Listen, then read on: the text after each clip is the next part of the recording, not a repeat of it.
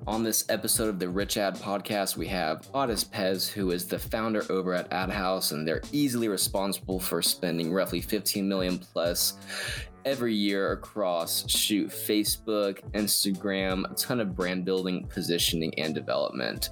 We dive into building a community, how to monetize it, boosting that LTV, how to create awesome referral traffic, and we also dive into some super interesting concepts on cash reserves, equity deals. So, if you're into building brands, you got to tune into this one. Social ads, and especially Facebook and Instagram for some German-speaking e-commerce brands, helped particularly one brand to scale from, €3,000 or €4,000 a month, which is about $5,000, to over $1 million a month in a very short time period. And yeah, that's how things started rolling. And then after that, we took on several clients. Most of them are based in the German-speaking region, but sell internationally. And yeah, we focus a lot of social ads. And one of the biggest topics that we have in the agency is like the brand building part. So positioning, look and feel, creative development, copywriting, development of Shopify stores. So yeah, we not only run the ads, we try to have a more holistic approach and focus on everything that in some scale has like effects on the return of the ads at the end of the day. So that's what we do day in and day out.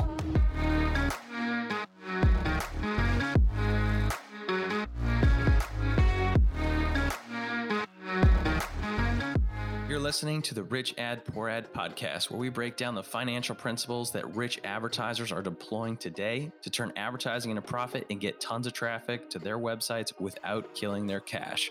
These advertisers, agencies, affiliates, brands are responsible for managing over $1 billion a year in ad spend. You'll hear about what's working for them today, their rich ads, and we'll roast their epic failures and crappy ads on the internet with poor ads. Let's get into it.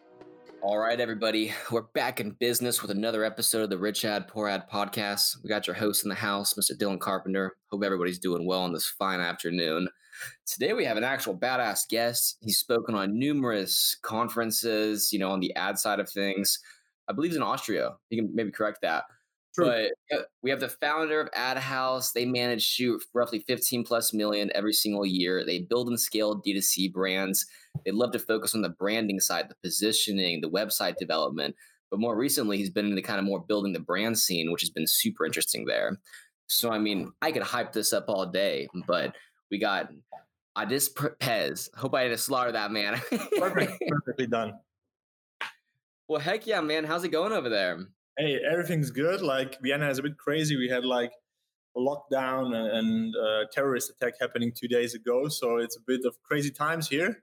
But yeah, hope you guys are good in the US.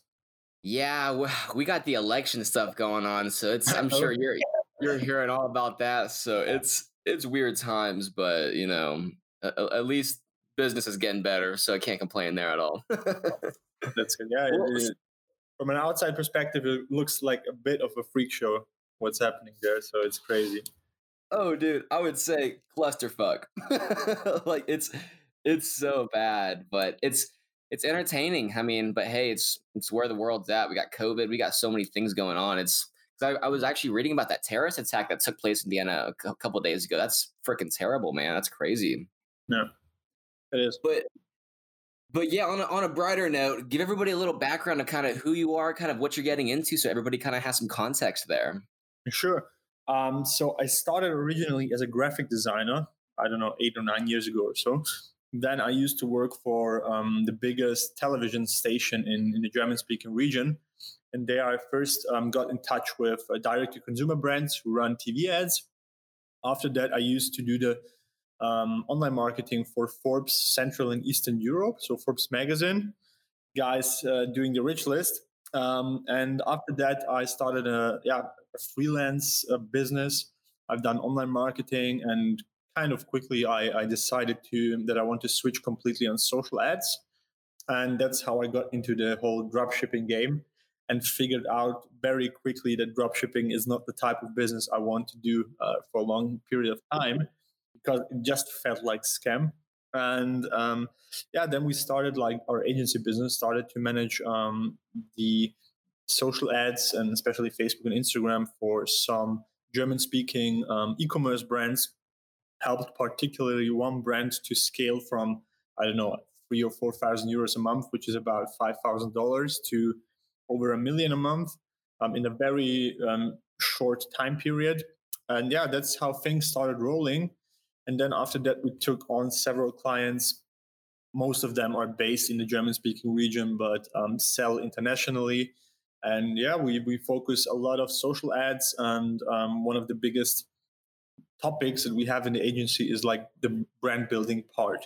So positioning, look and feel, creative development, copywriting, development of Shopify stores. So yeah, we not only run the ads, we try to have a more holistic approach and focus on everything that in some scale has like effects on the return of the ads at the end of the day. So that's what we do day in and day out. So pretty much a full stack agency. Kind of, yeah. I wouldn't say full stack. We are still focused on paid and social ads because our business model is that we charge on an ad spend share model. So the more budget the client gives us, the more we earn. And yeah, we do everything that's necessary to be able to spend profitably on Facebook and Instagram. So we are not running Google ads. We don't do mail marketing. We have partners for those topics, but our focus is on paid social and branding and creatives. That was my next question there. So when it comes, how big is y'all's team internally?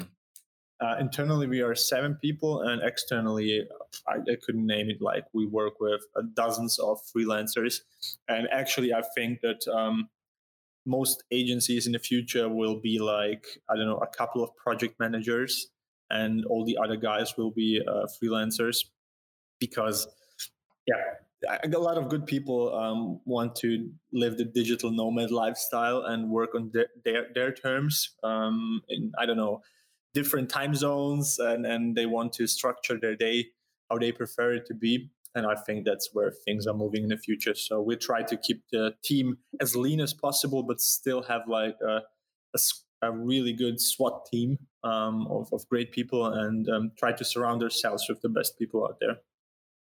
Man, I love that. And yeah, I think you're spot on. The agency model, I mean, you don't need that much overhead. And to where, I mean, to get good media buyers, graphic designers, a lot of them, the really good ones, just don't want to work in house anymore these days, to where they want to have multiple brands. So that freelance model's gotten really appealing, I feel like. Well, heck yeah, man. You got some cool stuff cooking over there. Hell yeah, it'll be fun. So, with the Rich Ad Poor Ad podcast, we love to kind of dive into what's working, what isn't working. So, I mean, let's dive into the world of what's working good for you right now. What's your rich ad? What's my rich ad? Actually, my rich ad hasn't had to do like a lot with ads in general. I see like starting direct to consumer brands, especially, it isn't that hard anymore. Shopify, their main mission is like arm the rebels. Everybody can start a Shopify store nowadays. Everybody can get like, I don't know, third-party logistics, or running ads isn't like that hard anymore. Like there are a ton of tutorials out there. You can watch things like this podcast, and you can learn it in ad leagues and other groups and stuff like that. So the knowledge is out there, and I don't think that the value proposition is happening on running the ads side. But what I see that differentiates the brands that do really well from the ones that don't do is, on the one hand, the branding. But even the branding is something that can be done, like, because you can hire just a good agency. But where the real value is happening is like building a community. If you have a strong and loyal community for your brand, I don't think it's that easy to copy you, because your product, your brand can be copied from a design perspective, from a website perspective, of course, from the product perspective, but a community can't be copied that easy. So that's where I see the biggest value development. And I think if you want to have a really outstandingly good running direct to consumer brand, especially, you need to have a community built around the brand. When it comes to these communities, where do you recommend people place them? Email lists, Facebook groups, offline kind of communities? Where's your go-to and what's your kind of path to build these communities for brands essentially? It's a great question. Like it totally depends on what you actually do. But some of the biggest direct to consumer brands out there are built nowadays from influencers because they start with the approach. Okay, I already have a community. What could I launch?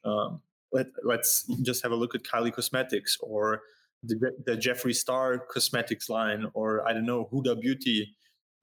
So they built at first a community and then started like brands. So Instagram, of course, is like one of the channels that you should go. The thing is, I always see traffic like in three parts. Like, and this is something I learned like 10 years ago from digital marketer. Like, traffic you can control, traffic you I don't know what it was. Traffic you can control, traffic you can't control, and traffic that you own. And I think if you have a community, let's say on Instagram, you definitely should try to get them off of Instagram into an email list, for example, or onto your website so that you can retarget them. So take them from one place, move them to another, and have them like everywhere because your risk then is split. Something that works great are Facebook groups, but more for a bit older demographics. For example, if you have like a very young audience, I don't think that Facebook groups are the way to go. But let's say you are selling your products to people from 30 plus years, then Facebook groups are a fantastic way to work with. You just have a bigger reach than on your organic Facebook feed. And one of our clients is one of the biggest, how do you say, like female fitness brands in the world. They have like a couple of million followers, but they don't have a Facebook group. And recently we discussed with them, hey, let's start a Facebook group. You have like the biggest female fitness brand in the world. You also should have like the biggest female fitness community in the world. And they started a group, and it's like, man, it's crushing it.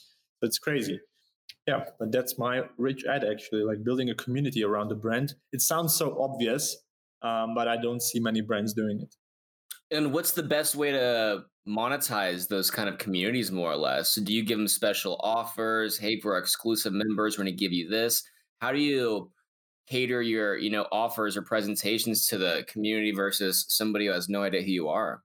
Oh yeah, there are a ton of ways. So how can you leverage your community is a question. One type of leverage is like you get customer insights that are so valuable out of the community. Like really, they tell you what you need to launch next. And they tell you, they also, for example, one brand that we worked with has like a crazy Facebook group. They're selling glass bottles. What we have done is we've done renderings from the bottles. Prior to producing the new designs of the bottles, we asked inside the Facebook group, we gave them like 10 renderings of bottles and asked them which one you prefer, which one you like the most.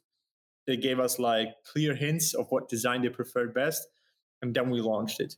So we had like a minimal viable product, which was only a rendering. The community told us which one they want to buy, and then we started producing them.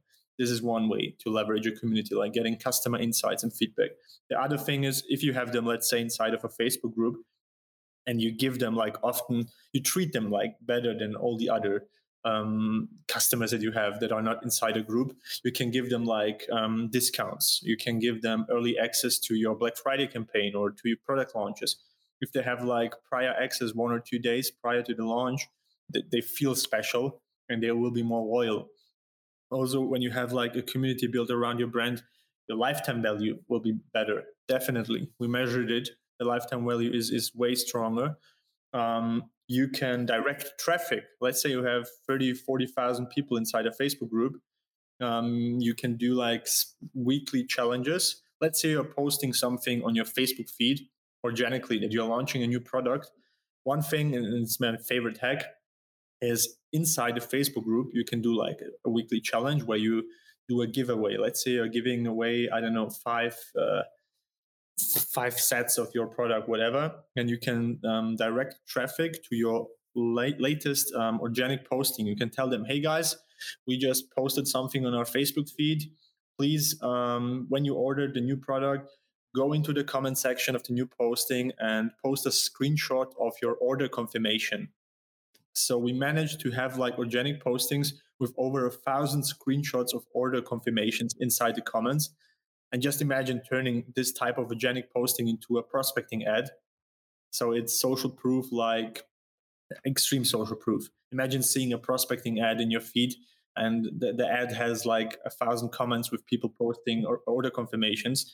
So you can direct them. It's like a tribe or even like a cult. You can tell them what to do, and if you treat them well, they will do everything that you tell them. So this is another type of leverage. You can do a loyalty program. For example, on Shopify, there is an app called Loyalty Line, or another one called Smile.io, where you can give them, like, I don't know, special discounts for club members, or you can ask them to refer friends, which works very well.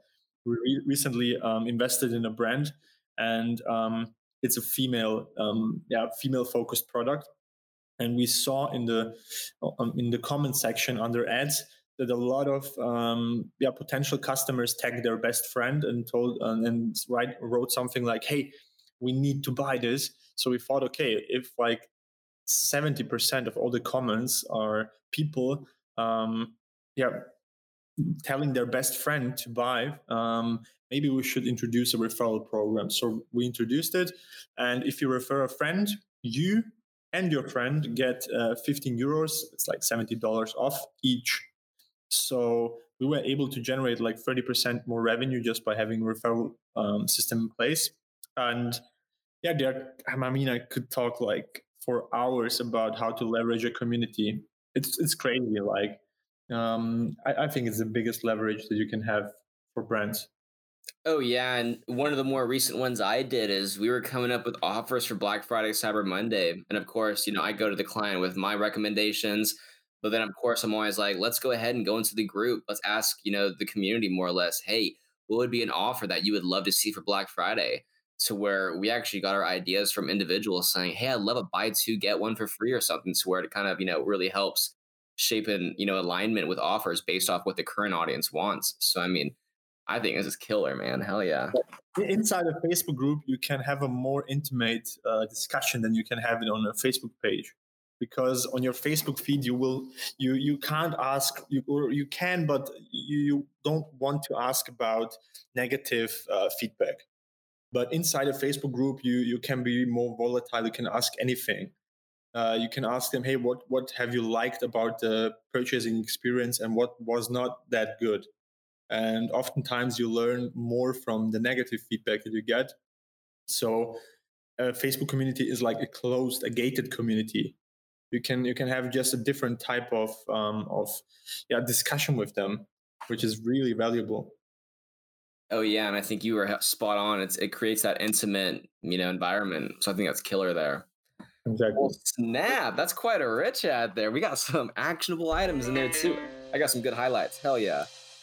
This episode is brought to you by Funnel Dash's Ad Card, the only charge card exclusively for your digital ad spend. And if you're an ad agency that manages 7 or even 8 figures a year in media and ad spend for your clients, and you're looking to double your profits over the next 6 to 12 months, then check out Ad Card.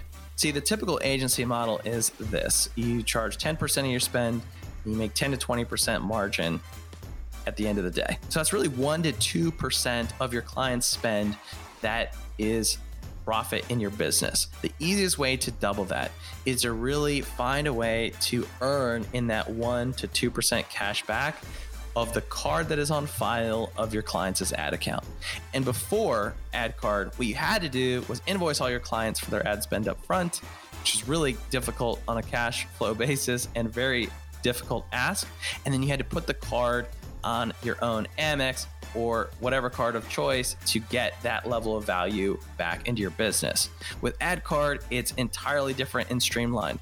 You simply get your clients on Ad Card and make yourself the agency of record, and you'll get the cash back as long as you're managing the ad spend. It's a great way to double your profit without doing any additional work. Check it out at funneldash.com. So of course, we love to see what's working good for you, but we also love to see that we're not all perfect. So, I mean, when it comes to some of those embarrassing tests or something you thought would work really well that just didn't pan out, what's your pour out in that scenario? Good question. in general, I think everyone running Facebook and Instagram ads nowadays has like this topic of extreme volatility. So it's really hard, especially if you are an agency like we are, to promise your customers results, because oftentimes there are so many factors out of your hand you can't control. So I would say like poor ad, there is not one specific thing that is not working, but in general, it's just like Facebook is behaving like crazy. I think I have the feeling that the algorithm is kind of messed up, I'd say like this, because of COVID and people and big brands pulling out their budgets. And then, I just think the machine learning is off. So we have this extreme volatility. This is like the biggest topic. It's hard to scale because on some days it's performing very well, on others it's not performing at all. But how we deal with it as an agency is that we don't look on a 1 or 2 day basis on the ads anymore. We have like a more chilled approach. We of course check the ads every day, but we don't make decisions based on the performance of 1 or 2 days. Sometimes we really just make decisions based on 4 or 5 or even a week, 4 or 5 days or a week, because that's the easiest way. Another challenge that we have is the topic of attribution that a ton of brands have, especially if you work with big brands that do like, I don't know, 8 figures or 9 figures. The topic of attribution is a hard one. But yeah, I always say it's better to overspend than underspend if you can afford it, because if you underspend and your competitors don't, the opportunity cost of not spending more is just way too high. And if you're not aiming for a quick exit, you should think about it. Oh yeah, and I mean, I think a key point here is that volatility factor. These platforms change so often, and I mean, I've even noticed it from the first of the month. We've been noticing CPMS drop 20 or 30% already. So there's some weird stuff going on, and not to mention, I think Facebook released their Q3 metrics or whatnot, where there are now 2 million less users and 1 million more advertisers. So maybe it could be inventory too. The elections, the COVID, the amount of factors out there is unreal. To where with the amount of agencies I see, we're gonna get you 10x. I'm just like, those guys are bullshitting so hard, man. Like expectations are one of the biggest things here. So, out of curiosity, how do you set expectations with your clients in these scenarios? Very good question. So we are kind of strict of who we onboard as a client. First of all, we need to have like the feeling that they understand that we are not magicians. We can show them case studies and show them what worked well, but we also tell them upfront that there are brands that we were not able to scale. So we manage expectations. We tell them, look, we think chances are high that we can scale you based on this and this and this learning that we have. Those are the levers that we would like to pull, but we can't promise you anything. So we really just look about on the type of the person that we are talking to. If this is someone who in total like really is just focused on the scaling part and considers even a small scale not as like a win, we don't onboard them as a client.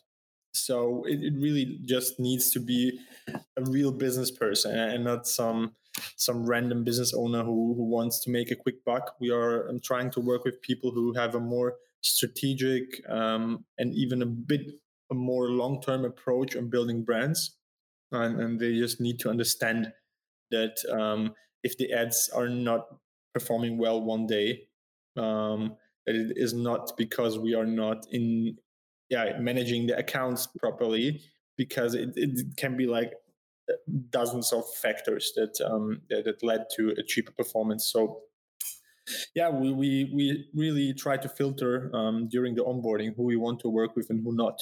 This is the easiest approach, but even then it's hard sometimes, to be honest. Like running an agency is not like the easiest business. It's great because you can generate like quite quickly like a good cash flow if you have a track record. But yeah, it's there are jobs less stressful. Let's say it like this. Oh my God, yeah, yeah. 2020 has been the most stressful year for like media buyers or agencies out there. I feel like 100%. because I think it's kind of funny you bring that up. I mean, case studies. Hey, you show a prospect a case study. Oh, cool, you can replicate that. No, that's a very one-off scenario there. Yeah. To where I brought on somebody last week and they were like, "Do you have any references?" I'm like, "Yeah, you want a good one or a bad one?" And it's Yeah. like let's be real these days. True. It's not all rainbows and butterflies. True. Well, I man. would, Oh, go ahead. even with our clients, sorry, even with our clients, I said with our stuff, we are trying to tell the clients, look, even if the performance stays as it is, you will learn something that will be like a benefit to your business. So that's the approach that I have to business in general. Like, it's hard to make investments into knowledge that will not sooner or later pay off. Yeah. Maybe the things that we do with your campaigns will not immediately have an impact, but if I talk to brand owners about community building, and we will not be able to scale their ads, but they learn how to build a cool community around their brand. They will increase their lifetime value, and they got a massive benefit out of it. So yeah, I think running an agency is really like 50% about expectation management. Man, this is good, man. We have so many agencies listening to this, so y'all buckle up. It's getting real. All right, heck yeah, man. So that's quite the rich ad and poor ad side of things. So, of course, with the name of the podcast, it's very similar to a book I'm sure you're familiar with. We love to Yeah. kind of meet the crossroads of marketing and the financial side of things. So, what kind of financial principle or financial tip could you kind of share with the audience based off your experience and expertise? Oh, there are a lot of, from a personal perspective. Should I share one or two personal ones and one or two business focused ones? Heck yeah, yeah, let's do it. Okay, from personal ones, I think it's kind of important, especially for people who are starting out, to keep the costs of living as low as possible. Because if you like get a big, nice apartment and expensive car and a great watch and stuff like that, it just gives you so much pressure, which leads to poorer decisions. Because if you are like really in a not so good financial situation at one point, you will make different decisions than if you have a clear mind. So that's a personal principle, a financial principle that I always tell people who ask me for some insights. Then another one is like all of the good investments that I've done so far were the ones that I made into self-education, like buying courses or especially going on masterminds, meeting people. I really think that there wasn't even one conference that I paid for or online event or whatever that hasn't had like a massive return on invest. Is it more? Sorry, Is it based off what you're learning at these or the people you meet? both. I can give you one example. There is one mastermind in Germany, and when was it the first time that I attended? I think like 5 years ago or so, or 6 years, and there I had like a normal salary and stuff like that, and I paid like $6,000 or so for one mastermind event, which was one day, and for me it was like an insane amount of money back then, and I never thought that I will get it back, but I just was curious to meet like people who are far ahead of me, like a lot of the most known German-speaking online marketers. And I attended a mastermind. It was in Ibiza. So it was beautiful. We were at a great hotel, great dinner. I met interesting people, and it paid off for it. And a couple of years later, I started working with one or two people from the mastermind, and they paid me like good money for running their ads. So I paid like $6,000, and I got like 10, not 10x, 20x out of it. And this happened like really often to me. So it's about meeting people. Or if you're at a conference, sometimes it's one sentence that can change your complete business. So yeah, like if you look at it, sometimes afterwards it's easy to connect the dots. But it's hard to upfront know which conference will pay off, which will not. But I think the best investment that you can make is like into new connections, new people, meeting new people, and then getting new knowledge for yourself. I couldn't agree more, man. That's what leveled me up going, the iStack events and whatnot, just hanging around with all the badasses where you kind of Exactly. want to be. So I mean, it's kind of putting you in that proximity of those like-minded individuals, and it's wild how fast it kind of levels you up too. Yeah, iStack is a good example. Like that's how I got into the international online marketing or e-commerce scene. So I attended as a visitor. No, first I bought like an online course. Or I can tell you the story actually. It's kind of interesting. I met a guy in Dubai and he told me about iStack back then. And when I was back in the hotel, I bought the online course. 1 year later, I attended the event in Barcelona. And 2 years later, I spoke at the stage. So the investment was like 400 euros for a course. And the return was like really good. And yeah, so I think this is actually probably the best financial tip that I can share. Man, heck yeah. No, I couldn't agree more. And of course, there's so many free resources out there. It's where if you're not ready for a mastermind, go to YouTube, get to that level. Yeah, but you need to filter. Like there is a lot of, especially in the US, like you guys love bullshit. Sorry to have to say this, but there's like a lot of nonsense out there. Oh, 100%. So on the business side of things, what kind of tips you got there? Kind of the same tip, like try to always have cash on the side so that How you're much not. how much cash would you recommend? Oh, I'm not an accountant, so it Is depends. it But is it a um, I, 6 month runway? Ah, Yeah, yeah, go ahead. okay. Yeah, actually, I was like really shocked when COVID hit. In Austria, there was like reports that the standard company has like cash reserves for only 28 days, which for me was like insane. Like, okay, if you only have cash on the bank for 28 days, probably it's not the worst if you run out of business. And yeah, I would say like at least have enough cash on the side to be able to burn money for 6 months, even if there is not one penny coming in.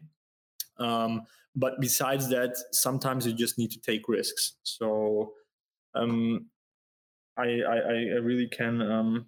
Yeah, it's mixed. Like you need to have cash on the side, play it safe, but you also need sometimes be willing to take big risks.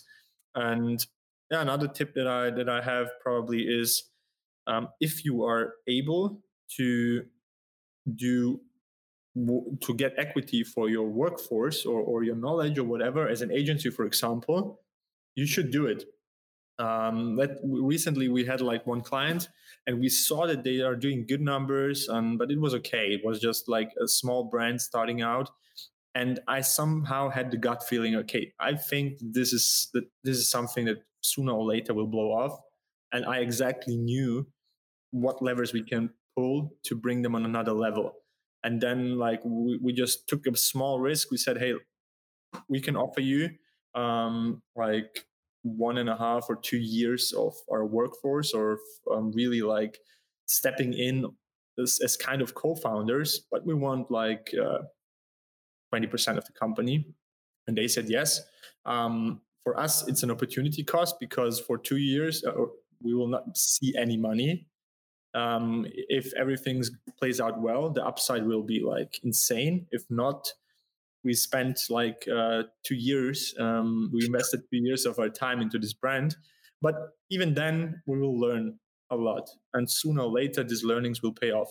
So I think, yeah, if you are able to get stakes in companies, you should do it, but only if you are able to control what happens. I see a lot of people like having stakes in companies where they don't really have control of anything. Mm. And yeah, I don't like investing into things where I don't have control. Even like if you invest in stocks, I just buy stocks from companies that I really follow. Let's say Shopify. Um, I bought Shopify stocks because I'm using it on a daily basis. I see the huge value that it's offering to businesses out there. I follow like Toby Lütke, the founder, on Twitter, and I listen to his podcast. I just know how well run the company is. So yeah, I always like to invest in things where I have some sort of control, or at least I have the feeling that I have some sort of control. No, I love this. So with these equity deals, more or less, how long do you set them up? Do you plan on going in for a year? You mentioned in this scenario it's 2 years, but if somebody were to start doing this, would you recommend them, come in with a year minimum, 2 years minimum to really, try and help grow and use your network and your resources to really make this worth it? I mean, it depends. There are a couple of certain topics. Like one is focus. Uh, if you want to do something really good, you need to put a lot of focus into it. So I think it's kind of hard to invest in 10, let's say 10 brands. We at the moment are running our agency. We have a lot of clients, and it's not easy to manage everything. Besides that, we have the investments that we made, and they need a lot of focus and time as well. And it's not just about focus time, you just need space in your head to be able to think about next moves. So I love Naval Ravikant, the founder from AngelList. And he says, like, entrepreneurs and business owners nowadays, they don't need to hustle like Gary Vaynerchuk tells everybody to do.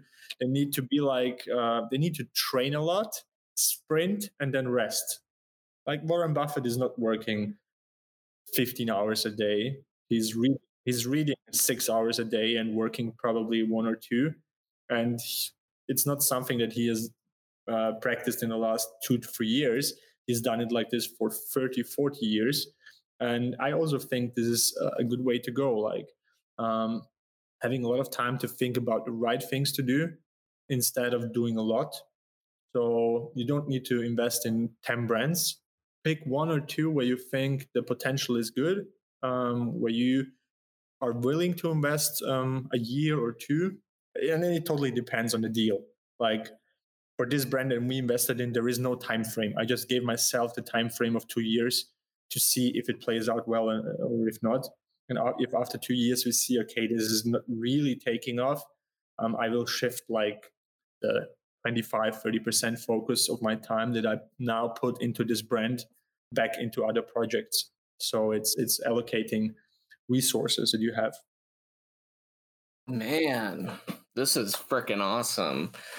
Well, Snap, we're running up on it. So, I mean, what's the best way for people to kind of get in touch with you? How can we support you? And what do you have kind of next in the pipeline? Any kind of fun new projects? Yeah, we have a couple of fun new projects. So people can add me on Instagram. My name is Adis Pez. Feel free to message me. I'm always willing to answer questions and just to meet new people. Besides that, if there are some brand owners out there who are interested in working in together, you can check our website out. It's adhouse.com. And yeah, what is in the pipeline? Like we are launching new brands. And at the end of the year, we're planning to have 3 brands in the pipeline. And let's see, one of them hopefully will take off. So if you're interested in how we build brands and what we do, you can message me on Instagram and I'm willing to answer some questions. But yeah, that's it. Hell yeah, man. Well, y'all heard it. Y'all hit him up. Well, hey, man, much appreciated. Thanks for jumping on. We'll get you back on for sure after all this crazy stuff to see how it's all going. Thank you, my man. It was a pleasure. Thanks so much for listening to another episode of the Rich Ad Poor Ad podcast. If you're like me and listen to podcasts on the go ahead and subscribe on Apple Podcasts, Spotify, YouTube, and richadpoorad.com/podcast. And if you absolutely love the show, go ahead and leave a review and a comment, share with a friend. If you do, take a copy, screenshot of it, email me, Zach@funneldash.com, show me you left a review, and I'll give you a free copy of the Rich Ad Poor Ad book. To learn more about the book, go to richadpoorad.com. To leave a review, go to richadpoorad.com/review. Thanks again.